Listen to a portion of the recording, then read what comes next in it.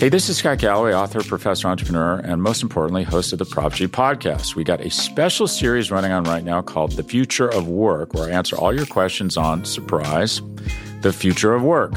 Questions including, what are we missing when we work remotely? Or how do we handle work-life balance when a major opportunity comes knocking? From the provocative to the technical, we're offering insights you won't want to miss. So tune in to The Future of Work, a Prop G Pod special sponsored by Canva. You can find it on the Prop G Pod wherever you get your podcasts.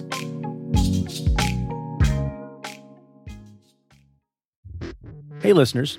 With Thanksgiving just around the corner, the Stay Tuned team is cooking up something special for next week's episode, and we need your help. As we come to the end of an intense and at times inspiring year, we want to know what you are grateful for. Record it as a voice memo on your phone and email it to staytuned@cafe.com.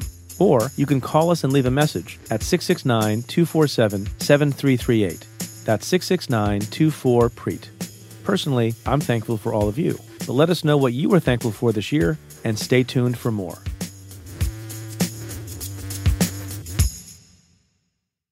From Cafe, welcome to Stay Tuned. I'm Preet Bharara. None of us knows what is going to happen in this presidency, in this impeachment proceeding. Let's not be so sure of anything. That's Carl Bernstein. He's an author and Pulitzer Prize-winning investigative journalist who, along with Bob Woodward, broke the Watergate scandal in the early 1970s. A story that not only made these two Washington Post reporters household names, but also resulted in the resignation of then-President Richard Nixon. Bernstein and Woodward would go on to chronicle their search for truth and the end of the Nixon presidency in the best-selling books All the President's Men and The Final Days. Today, Bernstein is a CNN political analyst and a contributing editor for Vanity Fair. He joins me to talk about the Trump impeachment inquiry and how it compares to the presidential impeachment he reported on almost 50 years ago. That's coming up. Stay tuned.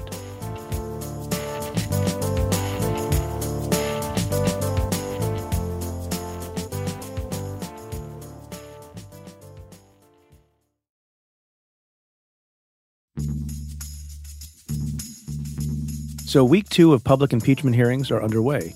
7 witnesses have testified so far, including Lieutenant Colonel Alexander Vindman, former Special Envoy Kurt Volker, and EU Ambassador Gordon Sondland. 2 more witnesses are set to testify today, Thursday. Foreign Service Officer David Holmes and Fiona Hill, the former National Security Council official responsible for Ukraine policy. As you'll hear in my interview with Carl Bernstein, we spent a little bit of time talking about Lieutenant Colonel Vindman's testimony. But there's a lot to take in and to make sense of. So in many ways, Gordon Sondland is at the center of key events impeachment investigators are focusing on. He's one of the few witnesses who had direct conversations with President Trump about Ukraine, delivering specific investigations. And there's this very interesting incident that he initially seemed to have forgotten about. A phone call with President Trump on July 26th, Saturday, giving him an update on how much President Zelensky loved Trump. You confirmed to President Trump that you were in Ukraine at the time and that President Zelensky, quote, loves your ass, unquote. Do you recall saying that? Yeah, it sounds like something I would say. Here's some of what Sondland said in his highly anticipated testimony. First, Secretary Perry, Ambassador Volker, and I worked with Mr. Rudy Giuliani on Ukraine matters at the express direction of the President of the United States. We did not want to work with Mr. Giuliani. Simply put, we were playing the hand we were dealt. We all understood that if we refused to work with Mr. Giuliani, we would lose a very important opportunity to cement relations between the United States and Ukraine. So we followed the President's orders. I know that members of this committee frequently frame these complicated issues in the form of a simple question. Was there a quid pro quo? As I testified previously, with regard to the requested White House call and the White House meeting, the answer is yes. Mr. Giuliani conveyed to Secretary Perry, Ambassador Volker, and others that President Trump wanted a public statement from President Zelensky committing to investigations of Burisma and the 2016 election. Mr. Giuliani expressed those requests directly to the Ukrainians, and Mr. Giuliani also expressed those requests directly to us. Sondland made news when he said this. Everyone was in the loop. It was no secret. Everyone was informed via email on July 19th, days before the presidential call. As I communicated to the team, I told President Zelensky in advance that assurances to run a fully transparent investigation and turn over every stone were necessary in his call with President Trump. I mentioned at the outset that throughout these events, we kept State Department leadership and others apprised of what we were doing. State Department was fully supportive of our engagement in Ukraine efforts and was aware that a commitment to investigations was among the issues we were pursuing. And there was this exchange with Dan Goldman.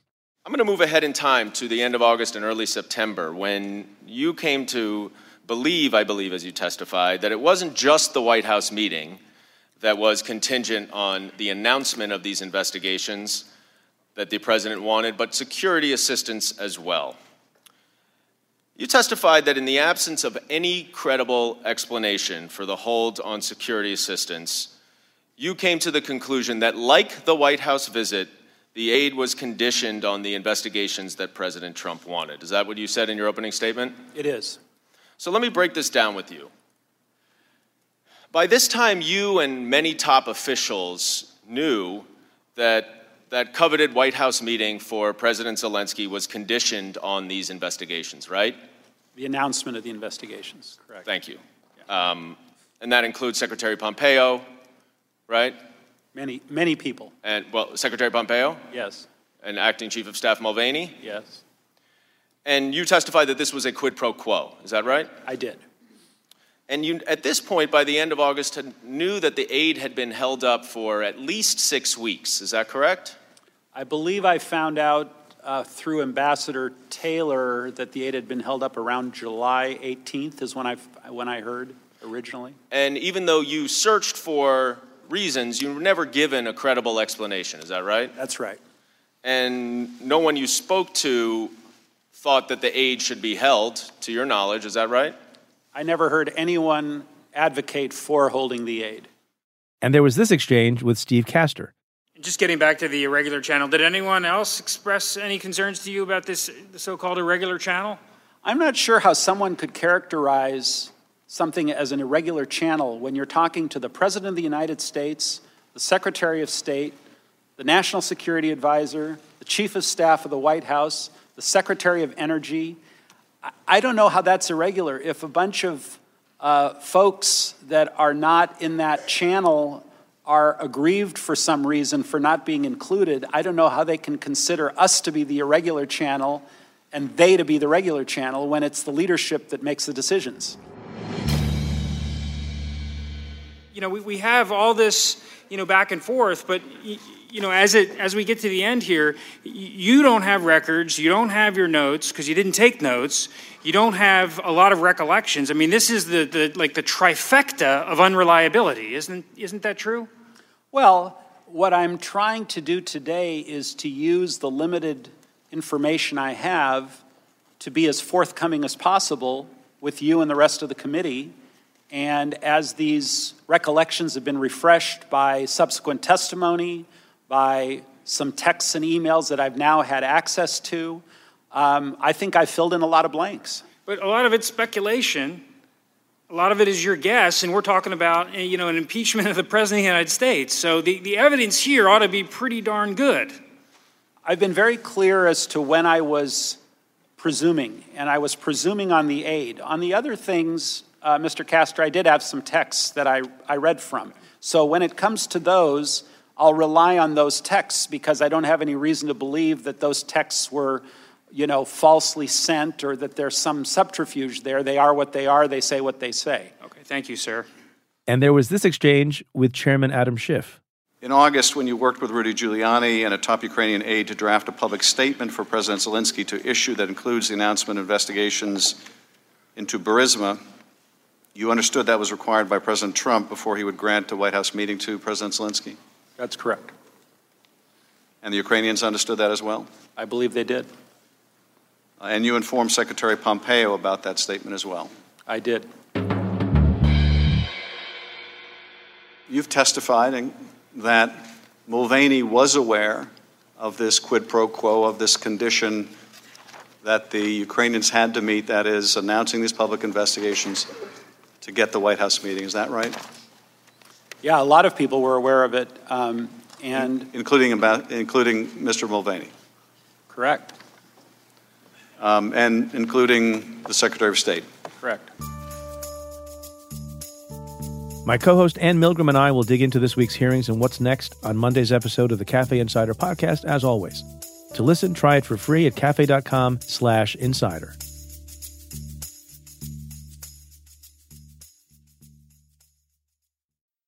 Support for Stay Tuned comes from Mint Mobile.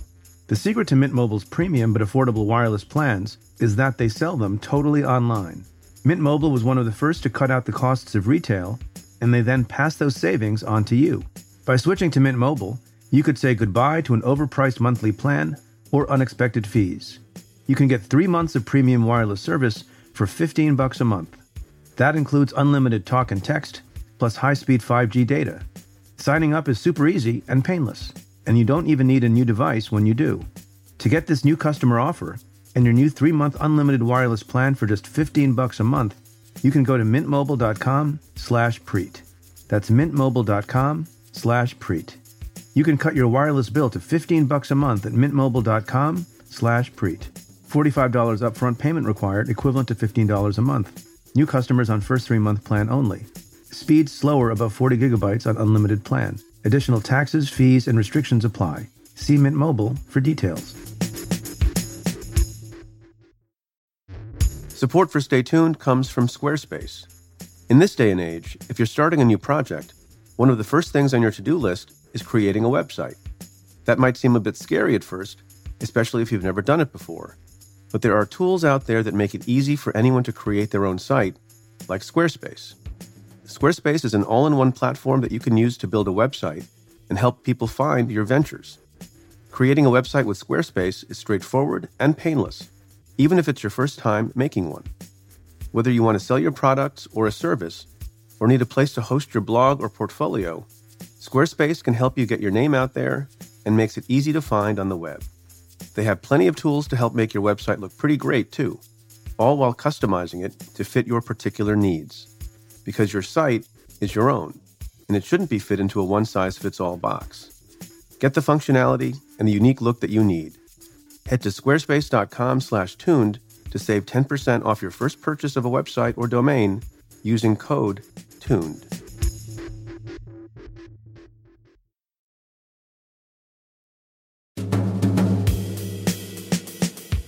My guest this week is Carl Bernstein.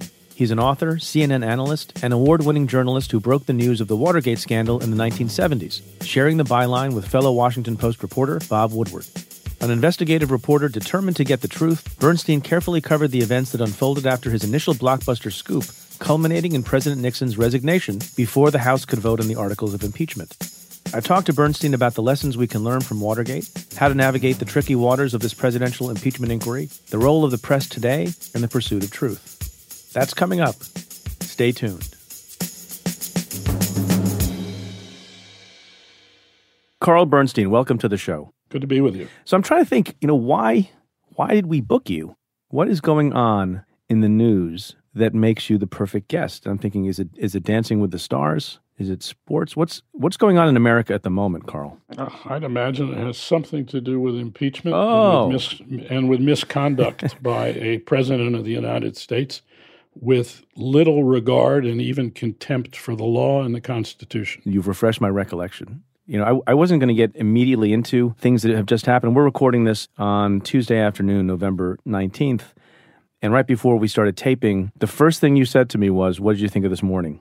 And this morning was Lieutenant Colonel Alexander Vindman and Jennifer Williams. And I thought rather than sort of do that without the tape going, maybe we do a very quick reaction of yours to what happened today.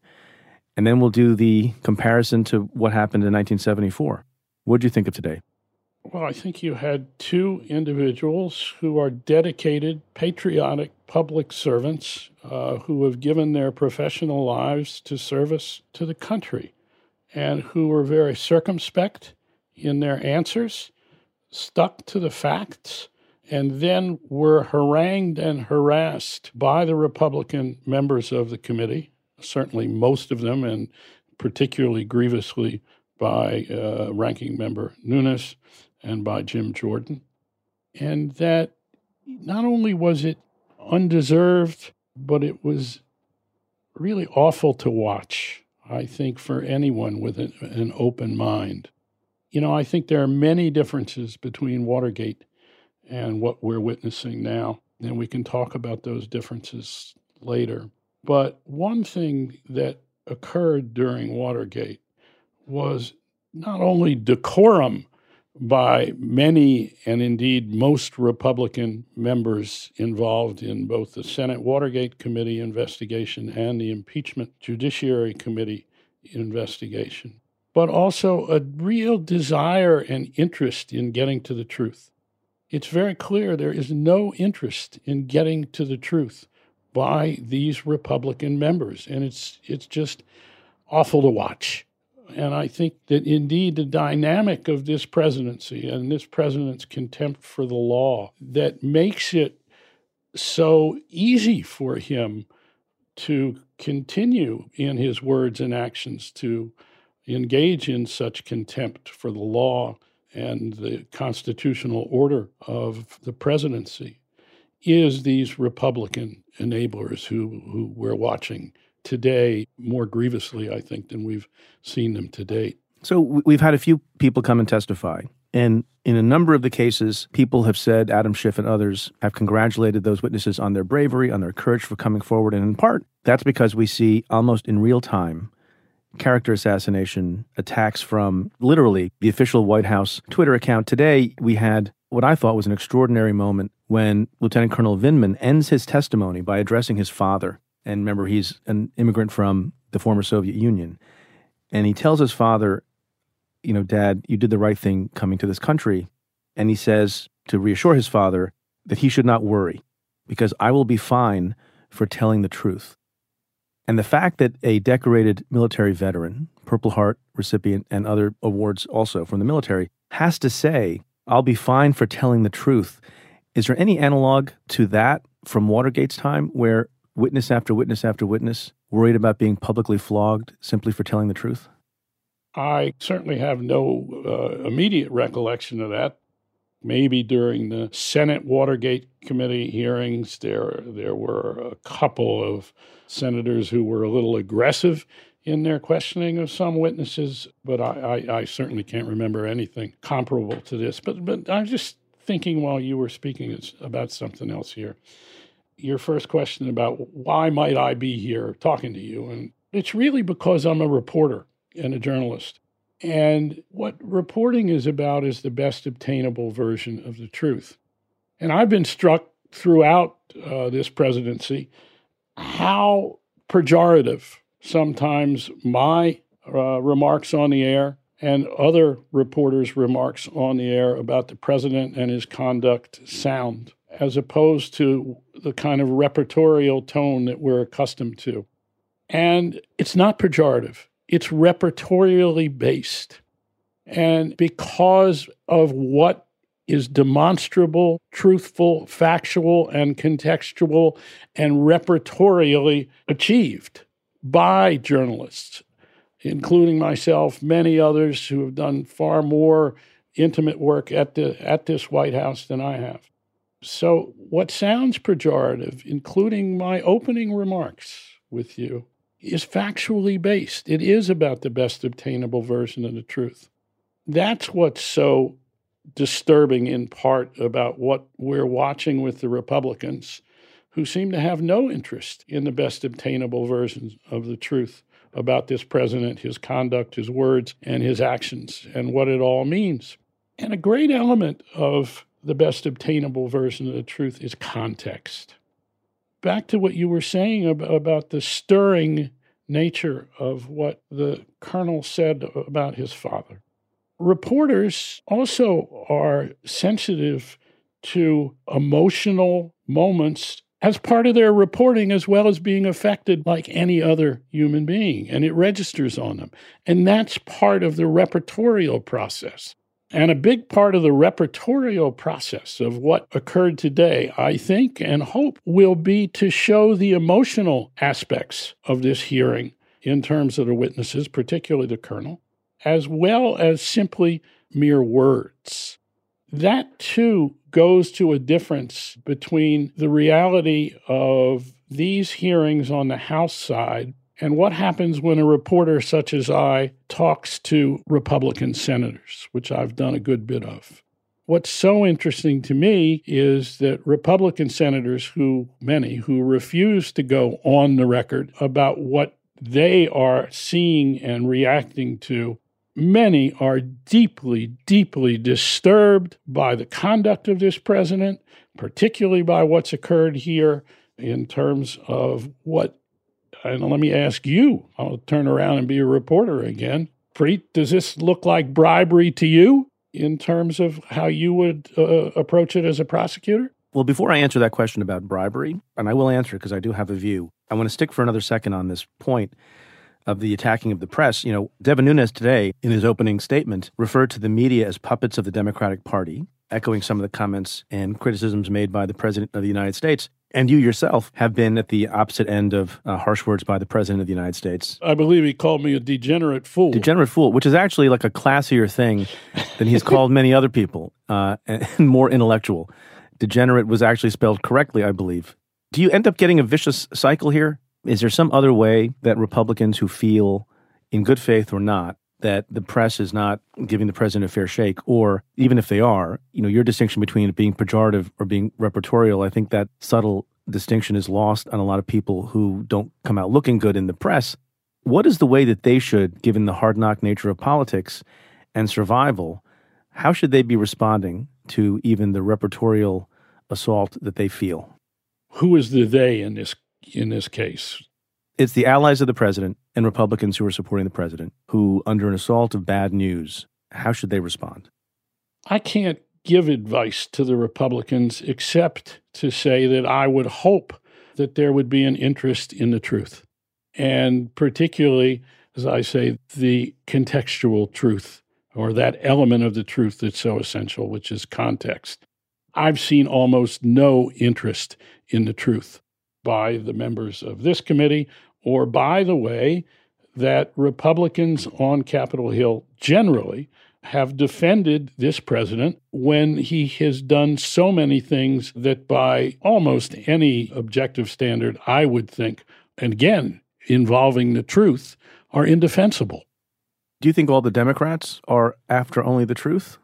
Or do they have some political agenda also? No, I think, of course, there is a political agenda that the Democrats have that has to be factored in here. But by and large, do I think that what has led the Democrats to where they are now is about the grievous conduct that they and others, whether they be Democrats, Republicans, or independents in this country have witnessed, and which again is demonstrable by fact.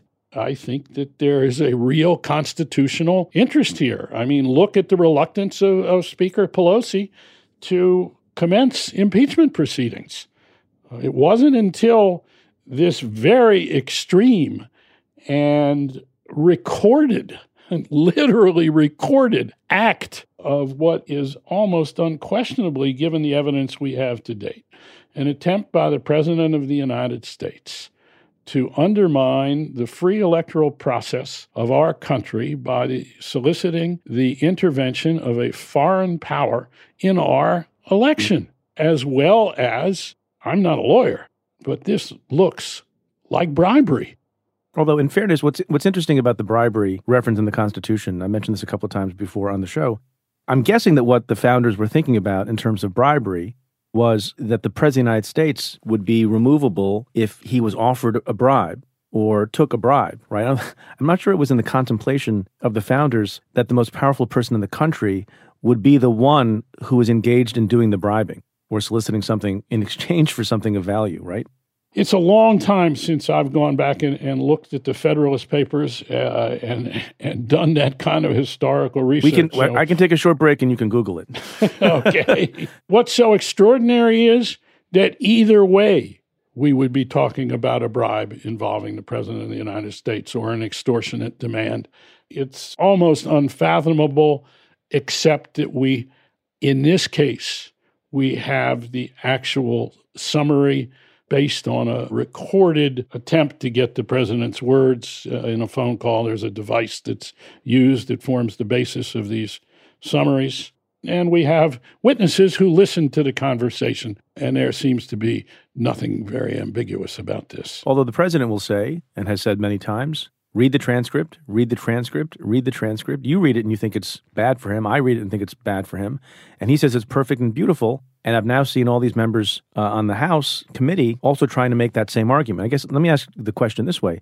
Had there been such a clear transcript or readout of a call of that nature between Nixon and a foreign leader, and this gets to a question of how the Republicans may have changed, do you think that the Republicans of that era would have defended the president, Nixon at the time, in the same way? Or is the relationship between Trump and the Republicans super different from Nixon and the Republicans? And I'm not talking about later in the process of Watergate when Nixon began to lose support, but I'm talking about at the beginning when he still had a lot of support. Would they have defended him in the same way that these folks are defending Donald Trump?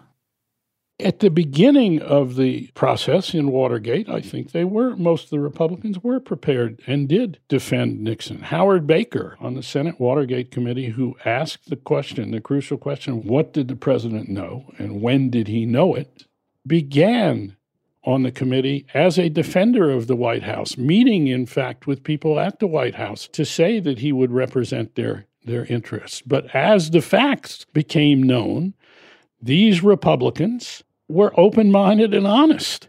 And that was the end of their defense of the president because Nixon's conduct was indefensible, just as Trump's conduct here is indefensible.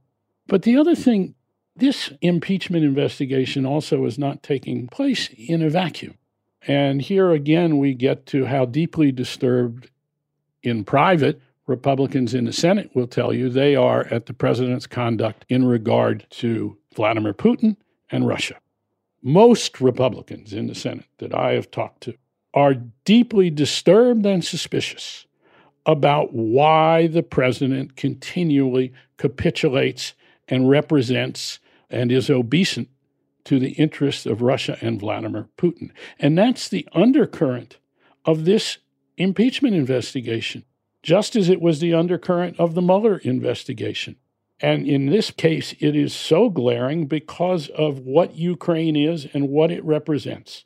The great element of post-war stability has been the immutable boundaries of Europe established after 1945. And those boundaries became no longer immutable when the Russian forces moved into Ukraine. And lo and behold, this president of the United States, at every opportunity, seems to have defended and sided and been sympathetic to the Russian action in Ukraine.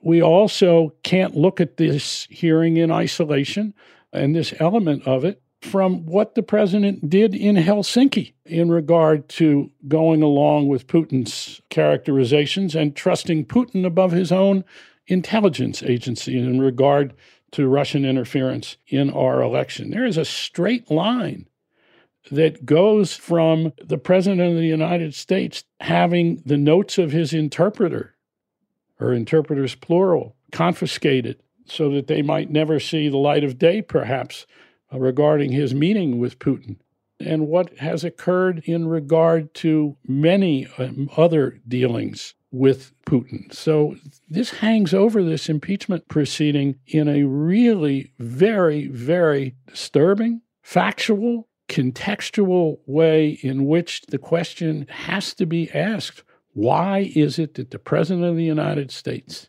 and the West won the Cold War? Putin has been successful in thus far prevailing in the post-Cold War, and Trump has enabled Putin as he had not been enabled heretofore before this presidency. So I think that's an underlying text of everything that's going on. Whether the president is witting, unwitting, or half-witting about his enabling of Vladimir Putin.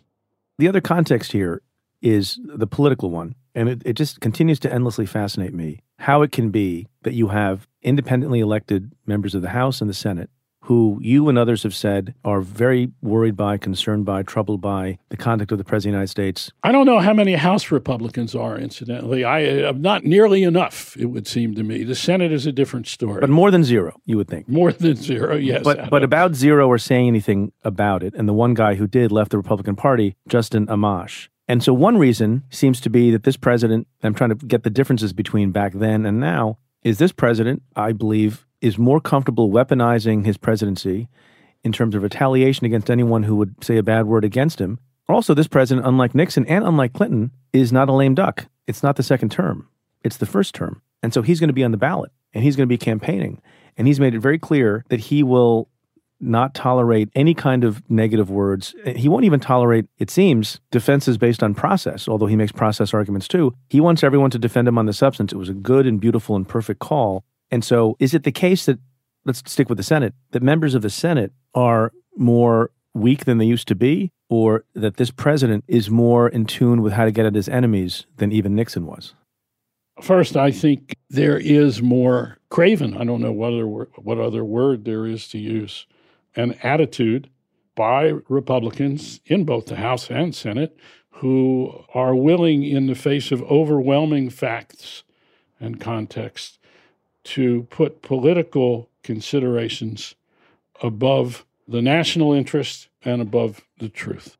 But I think what your question lacks is the larger reality of the time we live in now and the time of Watergate, which is to say we are in the middle, and there was great upheaval during the Nixon presidency over Vietnam, no question. We had a very divided country and bitter politics, people in the streets.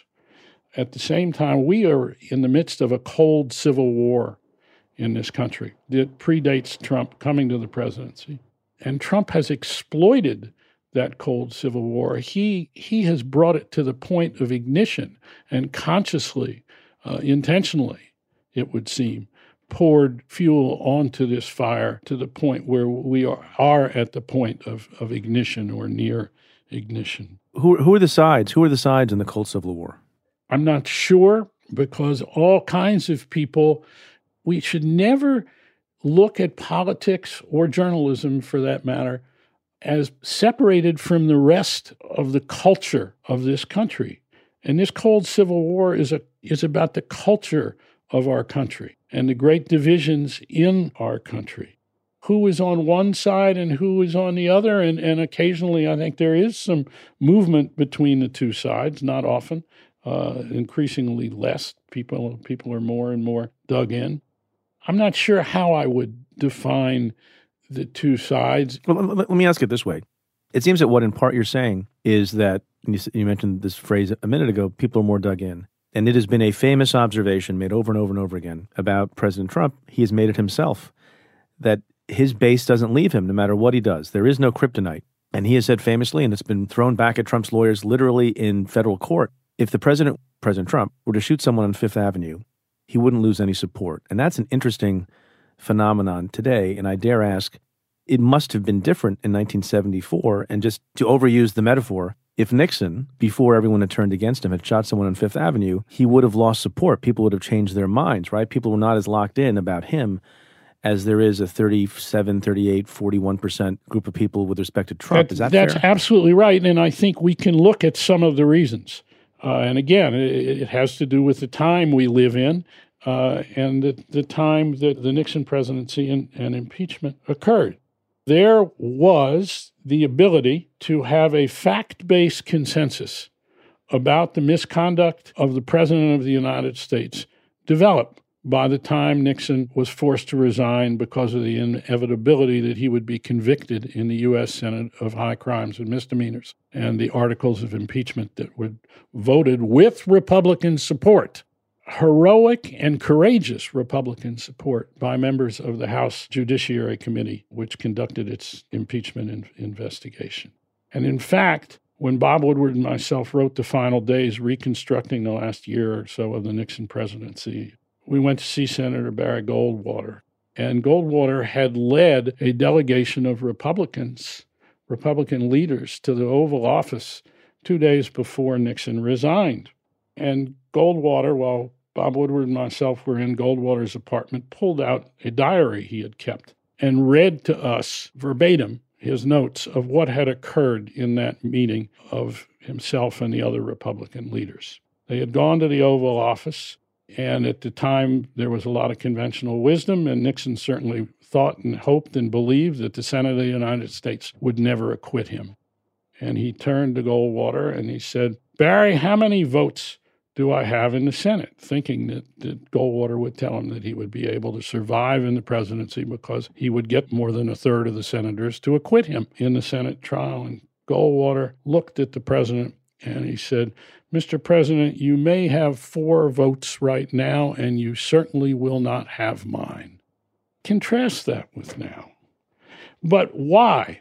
And I go back to this idea that a consensus could develop that had not existed before the evidence was gathered by the House Judiciary Committee and the Impeachment Committee and by the Senate Watergate Committee. That consensus developed because people in the country itself, obviously there were people who did not subscribe to this, but certainly a overwhelming majority or a large majority of the people concluded that Nixon had violated the law, had abused the Constitution, was guilty of high crimes and misdemeanors, and had to leave office because of the information that they had read in newspapers, seen on television, watched during the Watergate hearings.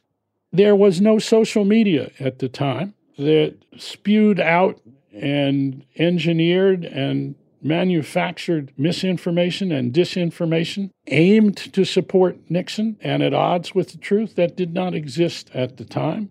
It was a very different culture. And also our politics had not evolved as it has now in a hyper-partisan way that is so definitive and with such disdain for the other side that it is now. And when I say our politics, I think also we're talking about the larger culture. We're talking about, what we're seeing between the Republicans and Democrats on the Hill is also reflected in the country. And that's why I keep coming back to this idea of we have to look at the larger culture of this country. We're the most complex society, I think, in the world. This cold Civil War, the reason I couldn't come to a definition of how do you define each side in the cold Civil War, because it's not simply Democrat and Republican. I'm still thinking, how could I come to a succinct definition of the two sides? I'd have to sit down at the computer and really think it out and try some writing and deep thought to figure out how would you define the two sides in the cold Civil War. You have your assignment, sir. Now, I'm not sure I can do it. You have your assignment. I know it's there. I'm still, and I'll get off this topic in a second, but it does endlessly fascinate me, and it shows that what's happening now is not just about the facts and the evidence. It's also about relative political strength and people being dug in, which is a phrase that works. Because if you look at the relative political strength at the start of their presidencies, Nixon and Trump, there's no contest. People, I think, may not always remember. Nixon began his second term having won 49 states. That's correct. I believe there are 50 states. So that's 98% of the states, if I'm doing my math correctly. Yes. Trump lost the popular vote. He did. And yet Trump's support, such as it is more rock solid, even in the face of lots and lots of evidence, than Nixon's was. And that's the last time I'll ask this question, just rephrased it. It's cultural. Yeah. That's I keep coming back to this. It's cultural, and it's the way people get their information particularly. And let's go to Fox News. Fox News is the most potent political force in this country of the past 25, 30, 35 years. It has utterly changed our politics and hence our culture. If you were to do an analysis, if you're a political scientist and a sociologist and a historian all combined, all three of those professions would look at Fox News in terms of their analysis, I am sure. And it did not exist. And again, social media coming up right behind. But Fox News is not interested and has nothing to do with the best obtainable version of the truth. It's not repertorially based. It's not factually based. It is ideologically based and based on cultural notions as well as political notions. It has its own ideology that dictates its basic approach to how it looks, discusses, and covers America, politically and culturally. I'm always interested when a member of the media, the press, a journalist, and especially someone as notable as yourself, launches a criticism on Fox News. And the reason for that is... Not a criticism. It was not a criticism. I'm trying to look at the reality of it as a cultural fact. It's an implicit criticism when you say they have no interest in the readily obtainable version of the truth. That's not a compliment, is it? Several of their reporters do. But that has not been their mission. And if you go back to Roger Ailes' history, and whom I knew in the Nixon White House, Roger Ailes never pretended that its primary interest had anything to do with the best obtainable version of the truth. Right. So I thought what you were saying is that Fox News as a whole is not great for the country, or are you not saying that? I'm not saying that. What I'm saying is that it is a cultural reality that is part of the dynamic of the Cold Civil War, and that is probably the most important change in our political landscape and the dynamic of our politics in the past 25, 30, 35 years. So one element of hard reporting, groundbreaking reporting, Pulitzer Prize-winning reporting is sources. And you and Bob Woodward have one of the great famous sources of all time. I think it's fair to say, of all time. You had many sources, of course, but in particular, there became known your source, Deep Throat. And for 30 years, that source remained secret. And it's just, I've been thinking about this aspect of it a lot, and in particular in the days leading up to this interview, knowing that I was going to be talking to you, because there's all this talk about the whistleblower in connection with the Ukraine scandal, and the Republicans keep saying, we need to know who he is, we need to know what his biases are, we need to know a lot of things about this person so that the character assassination can commence. And on the other hand, I see people point out, well, Watergate unfolded perfectly okay, and Deep Throat's identity was kept secret for 30 years. And just to remind people, at the end of several decades, the family of the source came forward. I think he came forward. And then you and Bob Woodward had a difficult decision to make about whether or not to confirm the source. And it turns out it was the number 2 official at the FBI, Mark Felt. And I'm going to throw a lot of questions at you at once, and then you can discuss. In light of the whistleblower controversy in Ukraine, in light of the fact that the former FBI director was kind of run out on a rail and criticized in multiple Inspector General reports, one of them having to do with the fact that a couple of non-classified memos he gave to a friend at a law school who then gave them to a New York Times reporter for the purpose of making it clear to the public and known to the public that President Trump had asked him for a loyalty oath and various other things. At the same time, Mark Felt, who was giving, it seems, chapter and verse to 2 particular reporters from the Washington Post. I'm going to stop you on that because I want to come back to that. He did not give us chapter and verse. Well, he gave you a lot more than Jim Comey gave to the New York Times. Jim Comey vilified. Mark Felt, in some quarters, held up as a hero. Discuss. Okay, let me first point out a few things about Mark Felt and Deep Throat. One is that most of the information that we got in Watergate came from other sources, and we were able to confirm a lot of that information through Deep Throat. Right. And his principal role, which was absolutely essential in giving us a certainty about knowing we were right in what we were reporting and writing, because we knew his position and we knew that his knowledge was certainly great of what was occurring. And when he said, "You're right," then we knew we were right. There were also occasions when he did give us original information, particularly late in the Nixon presidency. But by and large, it was to confirm what we had learned elsewhere. So we'll start with that. It wasn't as if some all-knowing source threw a bunch of stuff over the transom at us and we just rewrote it. Fair enough. Secondly, knowing the motivation of a source, you want to be sure as a reporter that your source doesn't have an axe to grind. And if you know that the source might have an axe to grind, you have to be doubly cautious. Doesn't mean that people with an axe to grind can't have good information. Felt might have had in part an axe to grind in that he had been denied the directorship of the FBI when he thought he should have got it after J. Edgar Hoover died. At the time, we didn't know or understand all of Felt's motives in cooperating with us and in being helpful. And in fact, in the years afterwards, we still didn't know. Bob wrote a whole book called The Secret Man about his relationship with Mark Felt that tried to get to some of those answers. But one thing we did know and understood is that Felt also had a commitment to the best obtainable version of the truth for whatever reasons.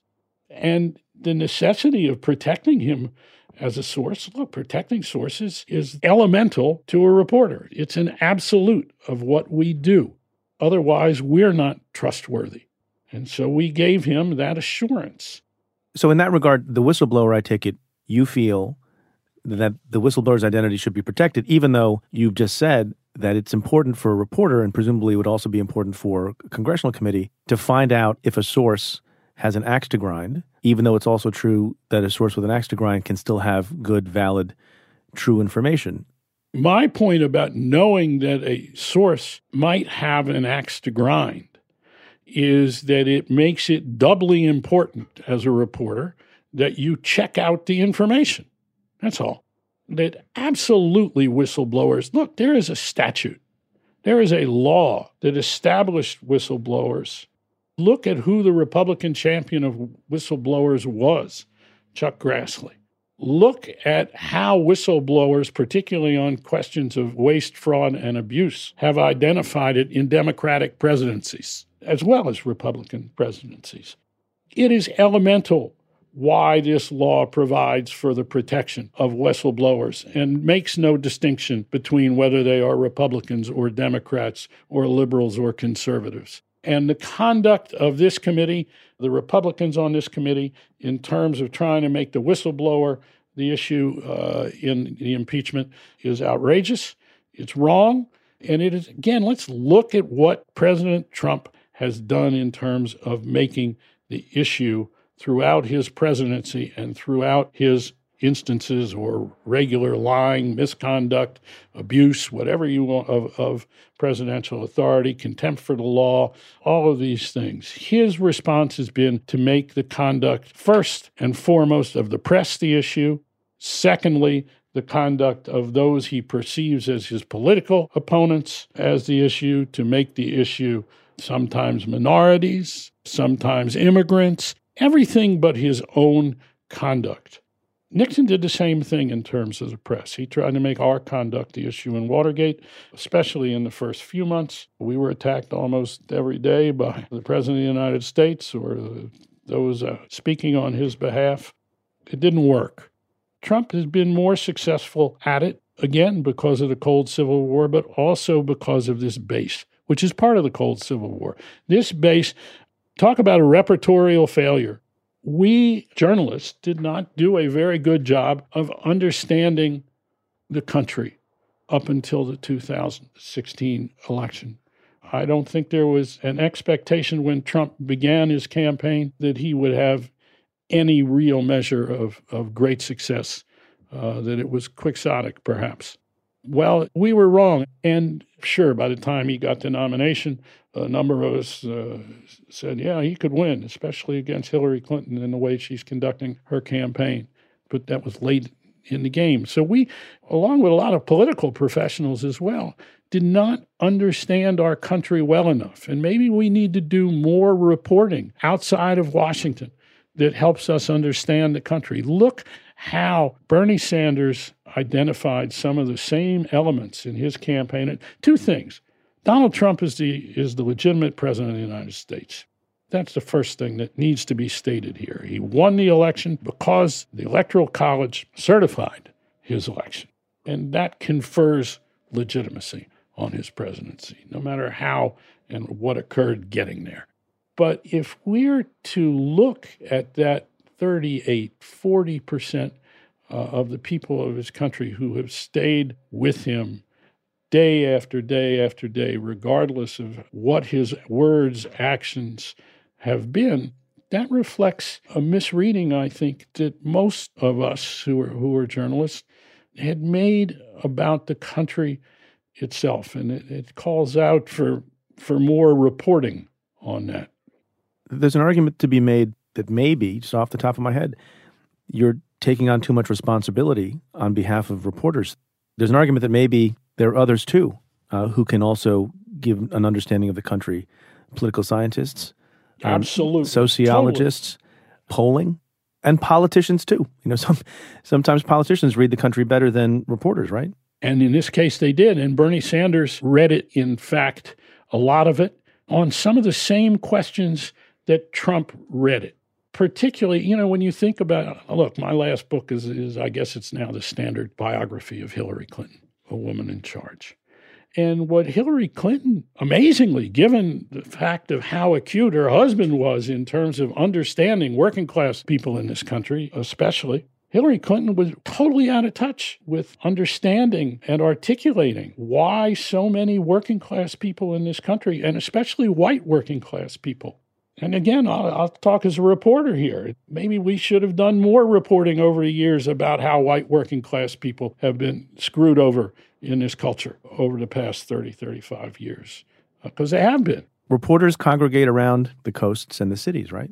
Yeah, I think that's true, meaning the reporters who cover the presidency and the Congress of the United States do, but we also have more reporters between the two coasts than we do in Washington and on the two coasts, if you look at local news reporting, et cetera. But the point that I'm getting at here, I want to go back to the fact that Trump and Sanders identified all kinds of things in the campaign that defied simple partisan explanation. And conventional wisdom. And as a result, turned out to be more in touch with some realities than their opponents did. Is that true of Elizabeth Warren now, too? Yes, I think it is. But I think that she, and this is not based on anything repertorial, this is just, this here is a little bit speculative on my part. I'm trying not to speculate too much, but I think what I'm about to say is apparent, that she has made a really unwise misjudgment about digging in on Medicare for all, that for all her being so acute about problems in the country, and she also has a remarkable record of dealing with problems as a legislator, as a public official. She has really misjudged on this question of Medicare for all, and it's liable to cost her the nomination, if not the presidency itself. I'm surprised she hasn't maybe found a way to say, look, I've listened to the people of the country on this, and I'm wrong. That, yes, it's an objective, perhaps, but right now we have a system. Let's improve it. Anyway, I'm not about to tell her what to do. She's an open mind. She'd probably take a selfie with you. I think she's been hurt by it, and I think we're starting to see that in the numbers even in Iowa. So there's a person out there, speaking of sources, as we've done a lot of that in this conversation, who goes by anonymous and famously wrote an op-ed in the New York Times, claims to be a high-ranking official in the Trump administration, big book coming out, pre-sales I think are very high, but they're not giving out their identity. Hero or coward?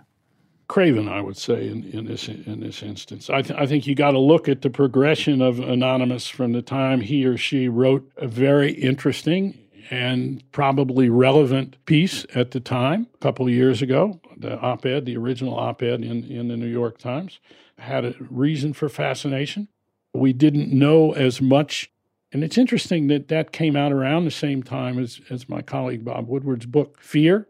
And here's another thing about reporting, if I can say this parenthetically, that with all the great daily reporting that we have had, this renaissance of great reporting, very different than occurred in the Nixon administration, that we've had in the Trump presidency by those in the White House press corps covering what I spoke about before, there still is no substitute for the kind of reporting that Bob did in Fear, and that is to take time, days, months, to work with sources until you have a big picture of everything that's going on. And when we reported on Watergate, yes, we tried to get stuff in the paper as quickly as we could when we thought we had a story. But we also took weeks and in a couple of cases months to develop stories and to get them into the paper. And there were times when we had no stories in the paper for a couple of weeks because we had the luxury of time. We didn't have to put something on the air every 24 hours. And it's not an accident that that so much of the great reporting, not just on politics in this country, in the past 20 years or so, has been done in books rather than on the air or at the traditional news organizations. So there's a dynamic there. What Bob's reporting and fear got, and what Bob made so clear in that book, is that those closest, especially in the national security area to Trump, who served his presidency, Mattis, Tillerson, McMaster, now we know Kelly, et cetera, Gary Cohn on the economic side, they came to believe that the President of the United States' conduct was so egregious that he was a danger to the national security of the United States itself. That is unheard of. In the Nixon presidency, you did not have his closest aides coming to believe that he was uninformed, shot from the hip constantly, that he himself, that Nixon was a danger to the national security of the United States. There is a lot of argument about his policies, about pursuing the Vietnam War, about, in fact, whether Nixon kept pursuing the Vietnam War because he did not want to be, as Lyndon Johnson had said, the president who lost the war. And another 25,000 American soldiers were killed on his watch when there probably could have been a settlement of the war earlier. But whatever the case, the point I'm trying to make here is that what Bob's book establishes so clearly, and what we've learned so much more about, and what we see in these impeachment hearings particularly, is that the President of the United States is a danger to the national security of the United States. And in the case of Ukraine, once again has capitulated, and also Erdogan in Turkey, in right before our eyes, while this same impeachment process is going on, the President of the United States capitulates once again to the desires and interests of Putin and Russia, rather than the long-term interests of the United States, the West, and the kind of security that we have made the hallmark of our foreign policy for 75 years. So all of that makes complete sense. It seems very reasonable. They seem to be logical and legitimate conclusions. My question to you is there any hope or expectation that a broad consensus will form on that? Or are we hopelessly going to be divided along, pro-Trump and not pro-Trump lines? And do you see, looking forward, any change in the rock-solid support that Trump has in the House and the Senate with respect to his conduct? First, I think the cold Civil War is going to be with us for a long time. In terms of policies involving Russia and the United States, I think they will change the minute Trump is out of office.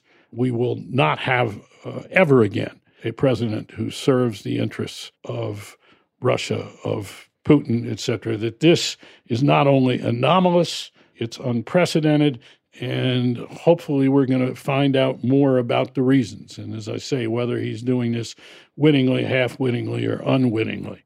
What about consensus on impeachment?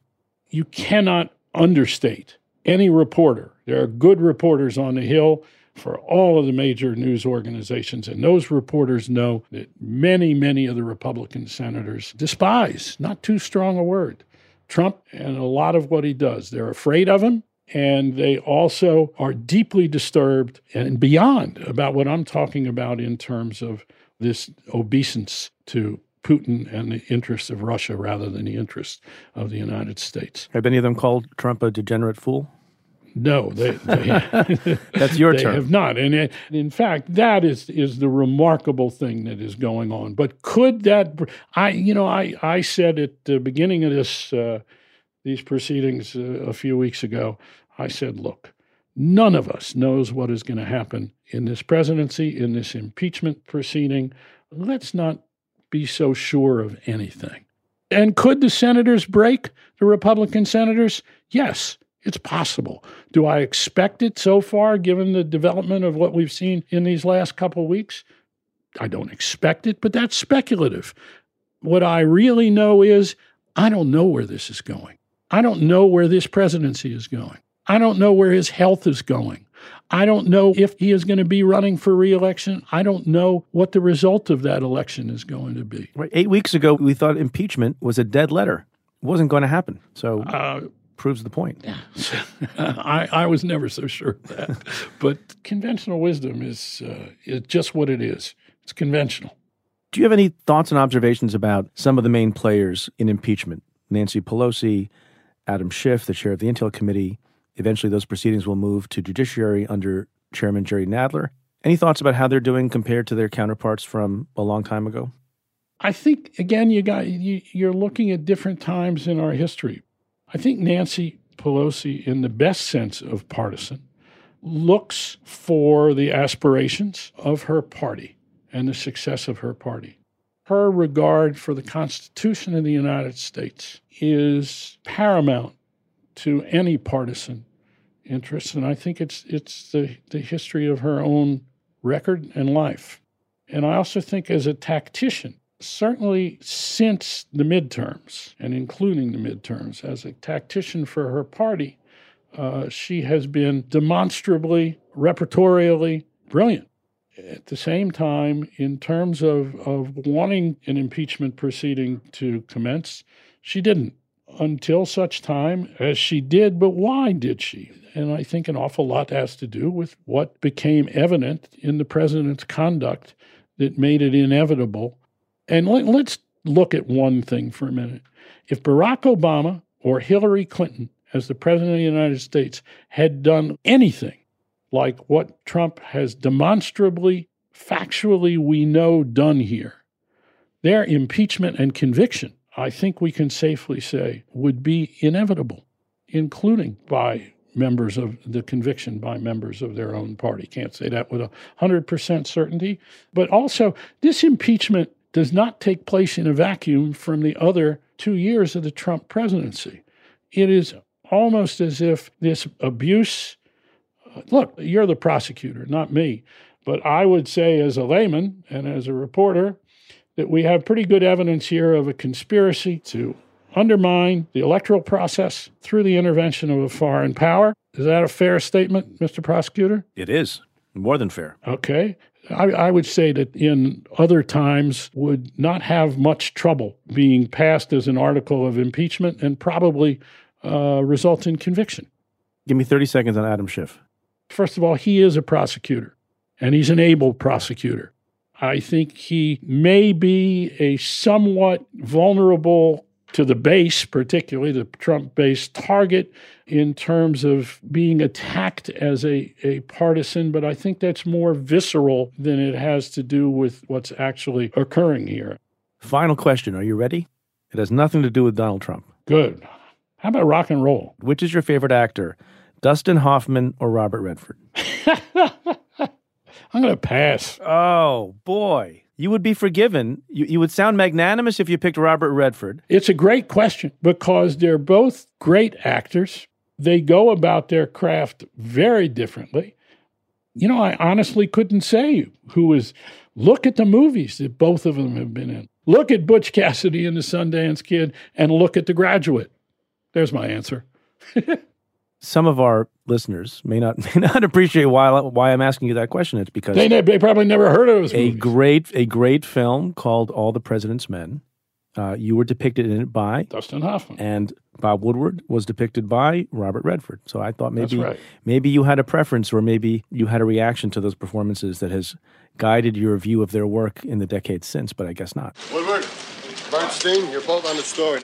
You know, the great thing about the movie All the President's Men is that both Hoffman and Redford, and particularly the director, Alan Pakula, understood that this was not a movie about Carl Bernstein and Bob Woodward, that it was really a movie about reporting and the process of reporting and the values of reporting and how you go about reporting and how an institution such as the Washington Post, under the most difficult circumstances of all, when the President of the United States has made your conduct as reporters and editors and your institution the issue in a great national, more beyond controversy, in matters of grave, grave import to the country.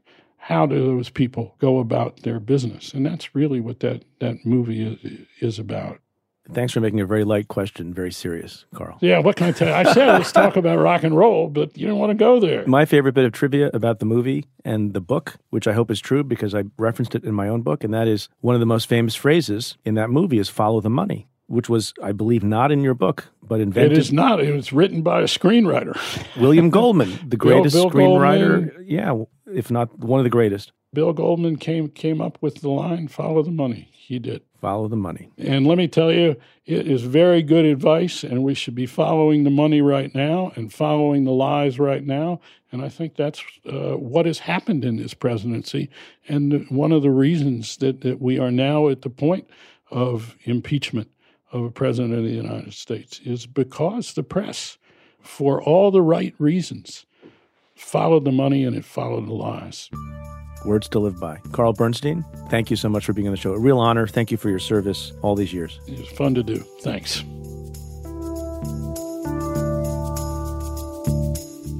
The conversation continues for members of the Cafe Insider community. To hear the Stay Tuned bonus with Carl Bernstein and get the exclusive weekly Cafe Insider podcast, go to cafe.com/insider. Right now, you can try a Cafe Insider membership free for 2 weeks at cafe.com/insider. Well, that's it for this episode of Stay Tuned. Thanks again to my guest, Carl Bernstein. If you like what we do, rate and review the show on Apple Podcasts or wherever you listen. Every positive review helps new listeners find the show. Send me your questions about news, politics, and justice. Tweet them to me at Preet Bharara with the hashtag AskPreet. Or you can call and leave me a message at 669-247-7338. That's 669-24-PREET. Or you can send an email to staytuned@cafe.com. Stay Tuned is presented by Cafe. The executive producer is Tamara Sepper, and the Cafe team is David Tatasciore, Julia Doyle, Carla Pierini, David Kurlander, Calvin Lord, and Jeff Eisenman. Our music is by Andrew Dost. I'm Preet Bharara. Stay tuned.